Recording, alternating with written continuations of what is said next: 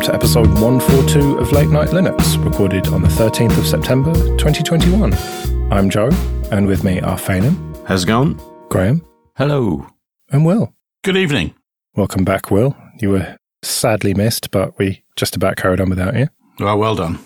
Let's get straight on with the news then. And the first is reasonably good news for Firefox users on Windows then. And that is that Mozilla has found a way to circumvent the bullshit way that Microsoft forces you to jump through hoops to change the default browser on Windows 10. So Microsoft's done this for Edge to make it its default browser, and the Firefox team have reversed engineered this to be able to do it for Firefox. But I really like that they've taken the initiative and they've done it. That's what's exciting about it. I think, it's a big thumbs up from me for this is the right thing to do. It's a pity they have to do it. And also, reading this story linked to lots of stories that I hadn't really fully appreciated in Windows 11, which is all the steps you have to go through to do a similar thing in Windows 11, because Microsoft has actually not made it per single application, it's per single service. So if you want to do the same thing for a web browser, you actually have to choose 11 options and make them all default to Firefox. But that's a whole new story. Yeah. This is Mozilla doing the best that they can and actually really delivering here. So you've got to say hats off to them. How long it'll last before Microsoft fucks them over again is anyone's guess. But this is definitely what they need to be doing, because if you can't set it as your default browser, people are not going to use it. And it's funny that this comes shortly after I was reading on Slashdot, ask Slashdot, why is Firefox losing users? I think it linked out to an It's FOSS article or something. But there was a debate going on about why Firefox is losing users. And this has got to be one of them. Of course, that's only one small reason. The fact that Google pushes its browser wherever it possibly can. And I've told this story before about a friend of mine, sadly no longer with us. But I went round to his place and he was using Chrome. And I asked him, what happened? Why have you got Chrome? Oh, it was an update. And that's because he'd gone to Google in Firefox and it had said, hey, download Chrome.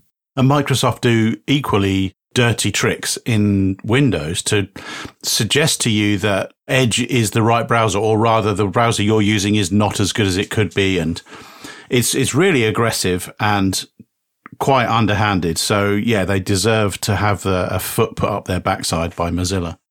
Vivaldi is going to be the default browser on Manjaro Cinnamon Edition.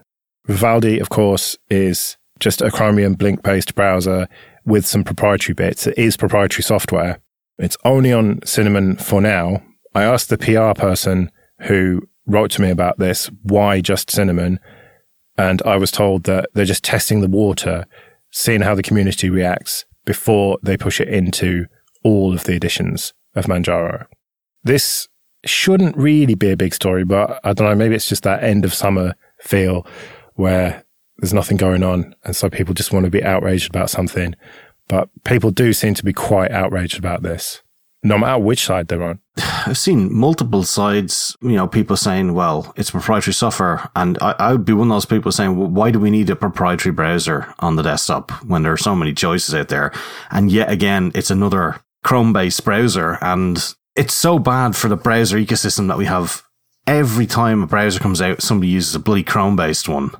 It's their distro, they can do what they want, but I've seen people on the internet claiming like, oh, well, you like Steam, so why are you complaining about browser choice? Well, browser choice is really important because everybody needs a browser. You don't need to use Steam. You don't need to use various other applications. But this is not the first time that Manjaro have done it. They had the other Office application, which I can't remember what it was called. And now they've got this browser, and it just seems like they're creeping in the wrong direction with this stuff. What happens if it means they're getting essential funding for the project, though? You still know what you're doing with Manjaro. It's still easy to switch to a different browser. And a lot of it is how they do it, I feel. If it means that they can broker a deal where they get funding for extra development and stability, I think it's okay. I think it should be fair to criticize it, though, because I think you are kind of long-term doing a disservice to everybody by, yet again, using Chrome, because we end up in a massive ecosystem that's going to be a monoculture with Google in control of all the standards and being able to shovel out standard upon standard so no one can keep up. So the only realistic way to compete is to just use their engine, and then they're in control of the way the web works. I don't think so. I think if it puts Vivaldi in front of a few more faces and screens and people look at a browser more critically and they like what they find in Vivaldi, then Firefox has got to respond to that. If they don't like it, then it's got to be easy for them to change it. And especially if that means that a project like Manjaro gets some funding, because it's so easy to forget that this is a costly expense, running the servers, doing everything else. And we all become idealists and wanting everything perfect, but they need money, I assume. I hope they've gotten a good amount from it then. Well, so do I, because how much is your reputation worth? You know, you look at other distros like Elementary OS that are unashamedly trying to raise funds and fund development and make money. But with open source software. Exactly. By sticking to very firm principles of open source software only, where possible, and privacy and all the rest of it. Whereas Manjaro are burning their reputation a little bit here, burning a bit of their reputation as they did before over the Office thing. And it's such a difficult judgment to make here, because I am always of the opinion that stick it in your repo. When you then search for the thing, show under license proprietary or whatever, then I have no problem with that. Make it easy for people to install proprietary software, and people who don't want to install it just won't. But to pre-install proprietary software in a Linux distro just seems to cross a line to me. I think we've said it before, defaults count. And whatever the default is, for the vast majority of users, unless you go out your way to change it, they're just not gonna. And if they're looking for new users, maybe less technical users, or people coming from other systems, then they're just going to use whatever the default browser is. Yeah, but this is Manjaro Linux. Okay, that point is fair, yes. But for most of us, I really feel like it's like, okay, I'll load up Vivaldi. I'll see what it's trying to offer that's different to everything else. If it doesn't, I'm sure most people will just switch to something else. I'm sure of it. You're probably right. I just think it's a really bad precedent. Because if nobody kind of kicks up a fuss, well, what's next then is like, they'll be sticking all sorts of stuff in there, you know. I don't know. Maybe that's a bad thing. Maybe it's a good thing. I personally think it's a bad thing, especially when we have so many other projects out there that could be in its place. But do we, though? Do we have so many other projects out there? I don't think so. Even a Chrome using open source browser would be better. Okay, yeah. But then it wouldn't be in the position to commercialize itself, perhaps to the same extent, and then pay for its positioning in a browser, which then funds distribution development and things like that. Or Manjaro just ceases to exist. Yeah, and I know we probably owe a proper discussion, and we've probably done it before where, you know, funding on open source projects is so difficult. But is getting more proprietary software funding it the way to go? Do we not just end up back to Windows 95 in the long run where, you know, you have this tiny fragment of an open source kernel that boots up into a whole lot of proprietary shite? Like, who wants this? I don't want it. If it takes Manjaro to die for that to go away, then I hope they're gone by the morning. But what, you think Manjaro is overwhelmed by offers to ship open source software and someone paying for it to be up there? No. Who knows? Okay, this episode is sponsored by CrowdSec. Go to crowdsec.net. CrowdSec is a free and open source and collaborative Linux security solution designed to protect your servers, containers, services, apps, VMs, and more. Imagine a Ferrari losing a Formula One race to a 40-year-old Pinto with a broken headlight and 2 flat tires. That pretty much describes the asymmetrical cybersecurity industry. Money never solved the hacking problem. A new approach is needed, and CrowdSec wants to rebalance the odds and make security available to all for free. CrowdSec analyzes visitors' behavior and deals with malicious traffic. It offers an adapted response to credential stuffing, port scans, password brute forcing, and much more.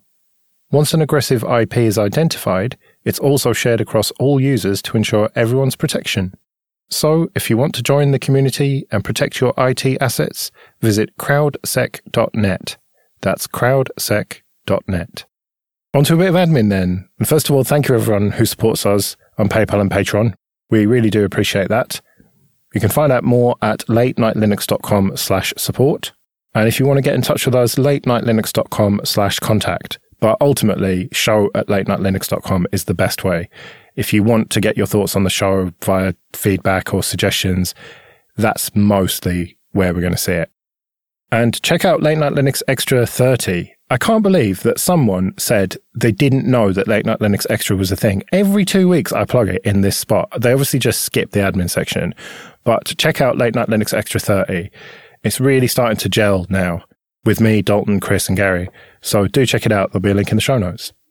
So another drama over the last couple of weeks was Proton Mail, which is a Swiss-based company offering encrypted email, something of a darling of the open source world. And they used to say in their terms of service that they don't keep any IP logs by default. Well, it turns out that when the Swiss authorities are leaned on by the French authorities, they will then lean on Proton and force them to keep IP logs and browser fingerprinting for activists who the French authorities say have broken the law. Yeah, you're not in control of the server. They can say what, for breaking the law, that's why they did it. But they can essentially tell you what breaking the law means, and it can be anything. And in this case, I think it was squatting. Yeah, I read conflicting reports about whether these activists were climate activists or anti-gentrification activists. I suppose there's a Venn diagram there. But either way, I don't think they were blowing anything up, were they? No, not exactly. Yeah, I have to agree with Phelim.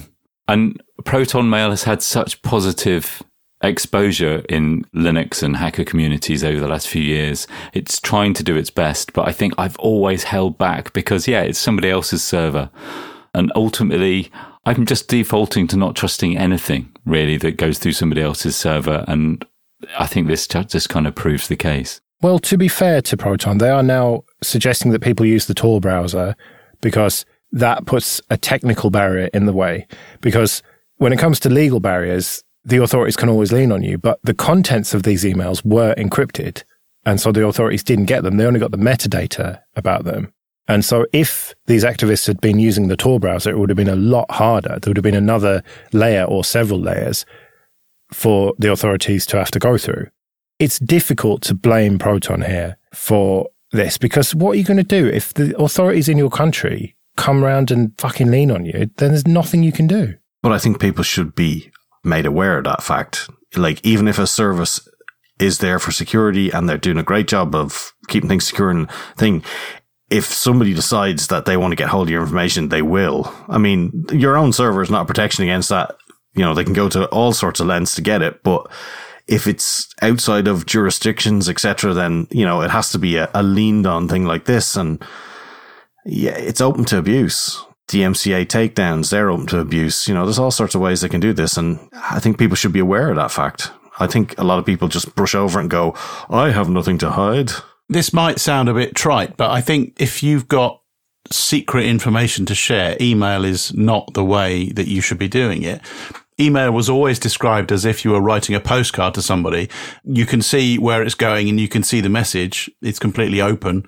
And I think that's a good paradigm to match it against. Don't use email if you require privacy or secrecy. Yeah, don't use the internet. Meet up in a car park and cover your mouths. Terrible, terrible news. And that is that the Ubuntu podcast is ending after 14 years. Yeah, it's an opportunity for us, though, isn't it? Strike while the iron's hot. No more swearing, guys. Come on, family stuff. Ooh. Yeah. And no more of my music. We're just going to have music from the turn of the century. The turn of the last century. Still, they're always better prepared than us. That's true, with their laminated show notes. But it was, I think, it was the third Linux podcast that I'd listened to. And it feels really weird that it's going away, but you can kind of understand why. It's been a long time. It has been a long time. And I was thinking back when I heard from Popey that it was ending, about all of the things they must have covered in the lifespan of Ubuntu during their tenure. All of the various Ubuntu devices and the phone story. It's been an exciting time. And I like to think of the interesting news that they've covered and the way that they covered it, and try not to be too sad that they won't be coming back. Well, you wouldn't be here right now if it wasn't for the Ubuntu podcast, because you were a guest on there, and that's where I heard of you and then subsequently asked you to join Late Night Linux. Yeah. Thank you, Ubuntu podcast, on behalf of all the listeners. Yeah. And I'm not just sad because I've lost an editing gig or anything, but, that adds to the pain of it. And it's such a long time, and that takes real dedication. And it really does. There's not many people that really can appreciate it. But I mean, Alan was doing it for 13 or 14 years. Yeah, he did it from the start, yeah.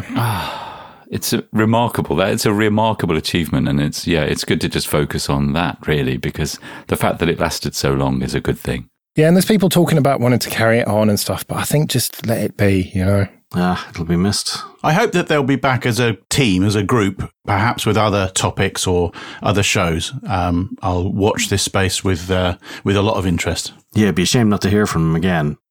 Okay, this episode is sponsored by Linode. Go to linode.com/late-night-linux and see why Linode has been voted the top infrastructure as a service provider by both G2 and TrustRadius.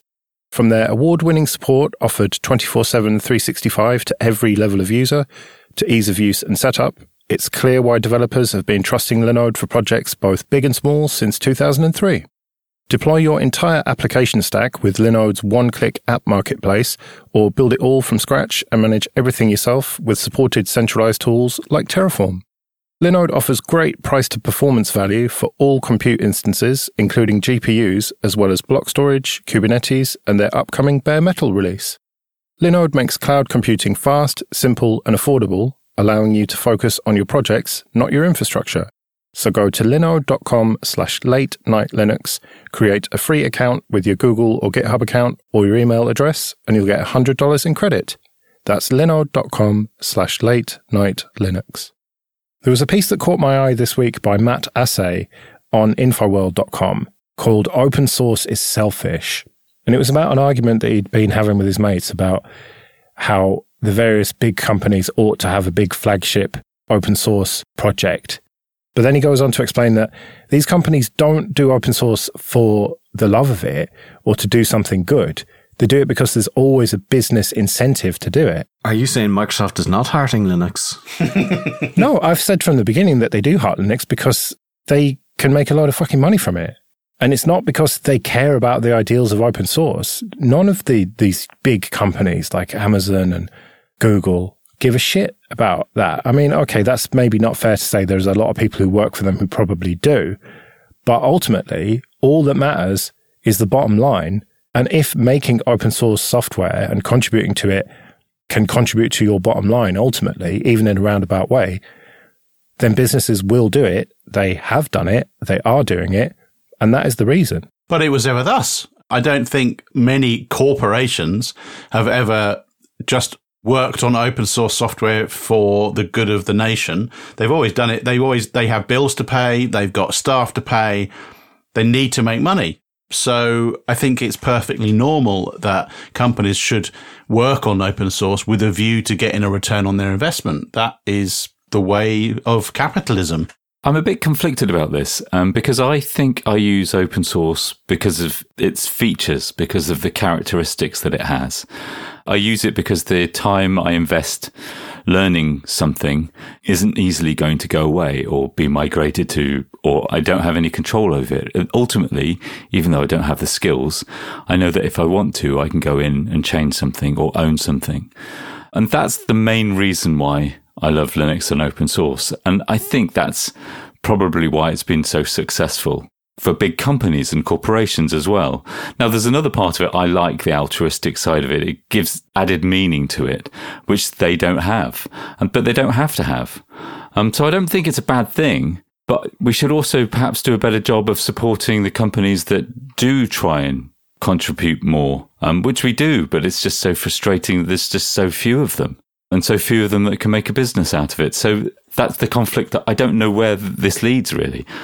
I know I don't resolve anything with that answer, but I don't think it's wrong that the companies are using open source in this way.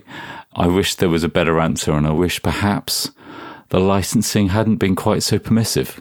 Yeah, I think that's what I took away from this piece, is that, yes, that is the reality, but it doesn't matter. As long as they're all contributing to open source, then that's all that really matters. And if that is just a nice benefit, then so be it. The problem is that a lot of what they do isn't contributed to open source. I mean, I think about all of Google's proprietary web stacks and all the software running on however many billions of servers they've got, or even, you know, where Android is going, or the Play Store and all that kind of stuff. Amazon with OpenSearch, is that the right way to take that project?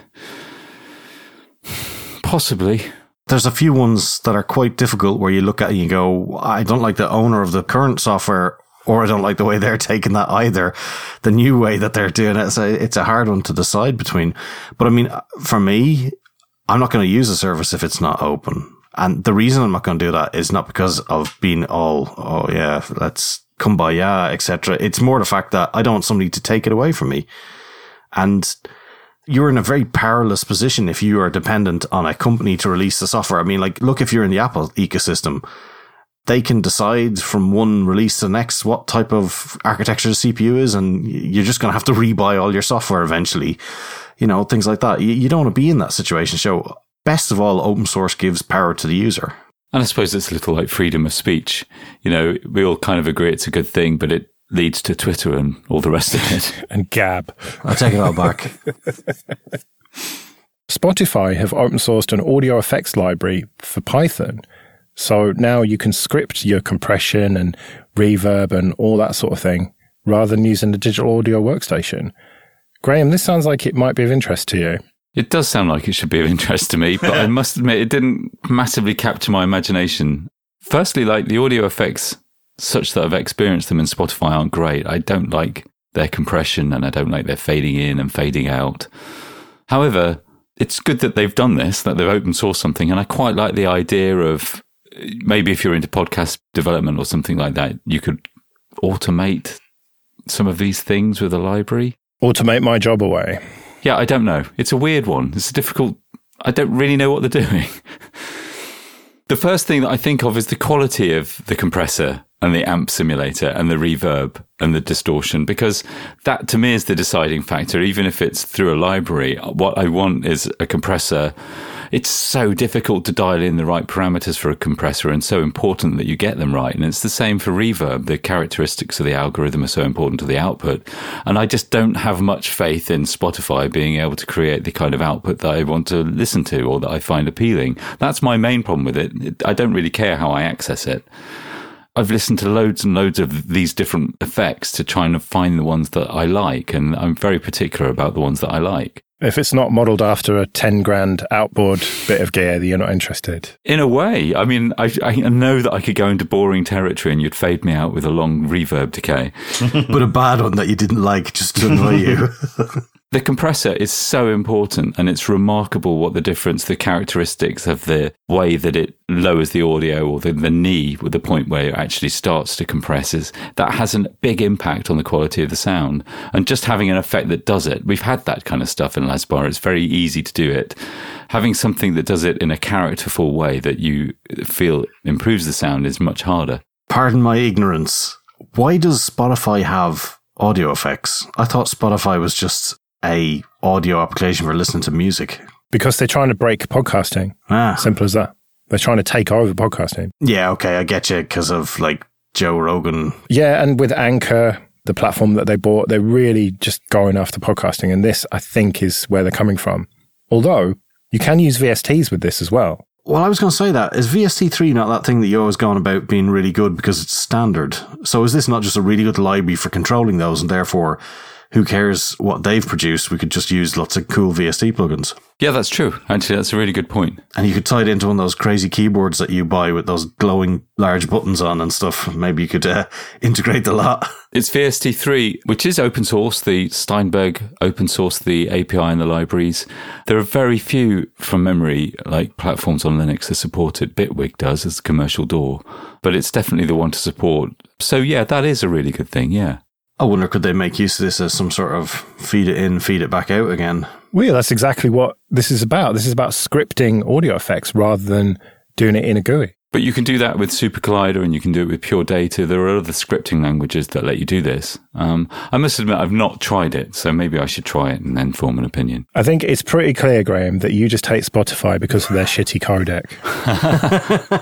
I have used Spotify for a long, long time. You know, I think it revolutionized music. I'm sure we all I used to use Mule and eDonkey and all those things because, absolutely not.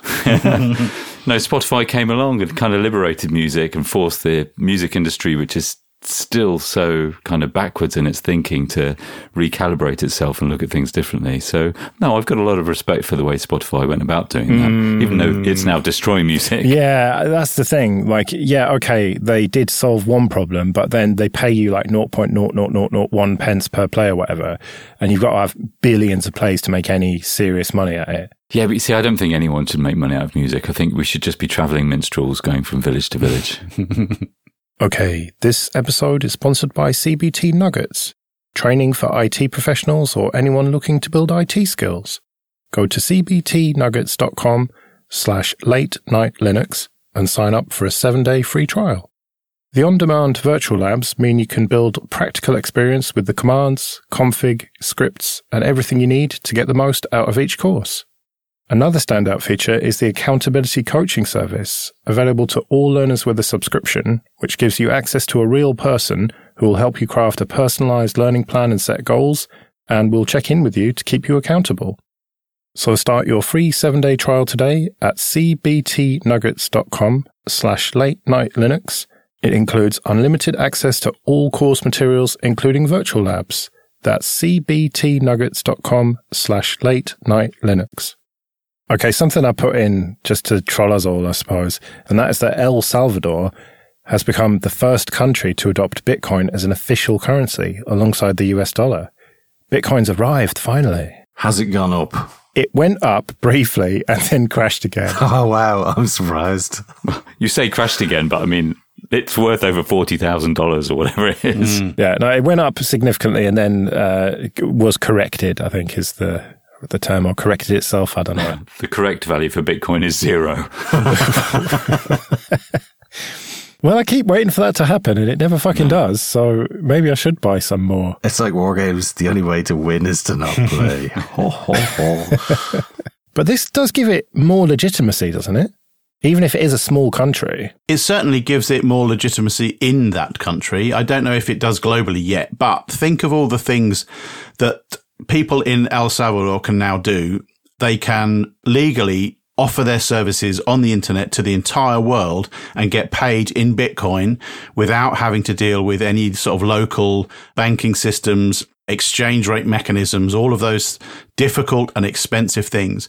I think it democratizes the labor market in El Salvador in a global economy. Blimey, that sounded wow a bit wanky, but you know what I mean. It's true. It gives options to people that live there. It gives them options to ply their trade on the internet and not just making mucky videos. Realistically, what is plying your trade on the internet? Come on. I think you find I ply my trade on the internet and I'm fully clothed at all times except when it's really hot, but thankfully there's no camera involved so no one sees.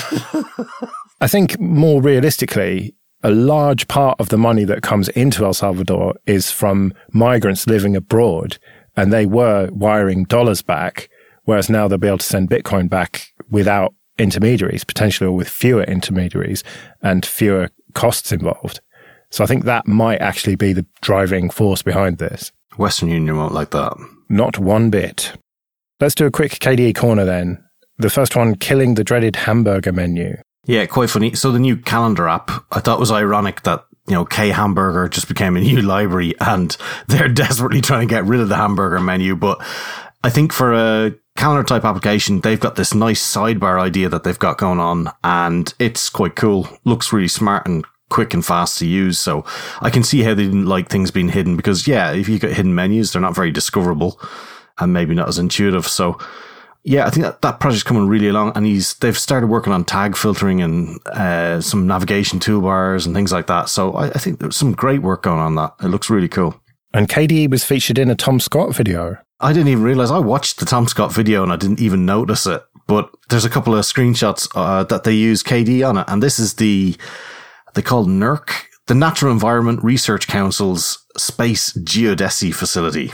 What they do is they fire lasers at satellites, and that's all I care about. And they use KDE to do it. So brilliant. Yeah, I saw that it was Linux, but it went by too quickly to identify it. I wasn't sure what it was. Yeah, a few console windows and everything. Yeah, it's great. Yeah.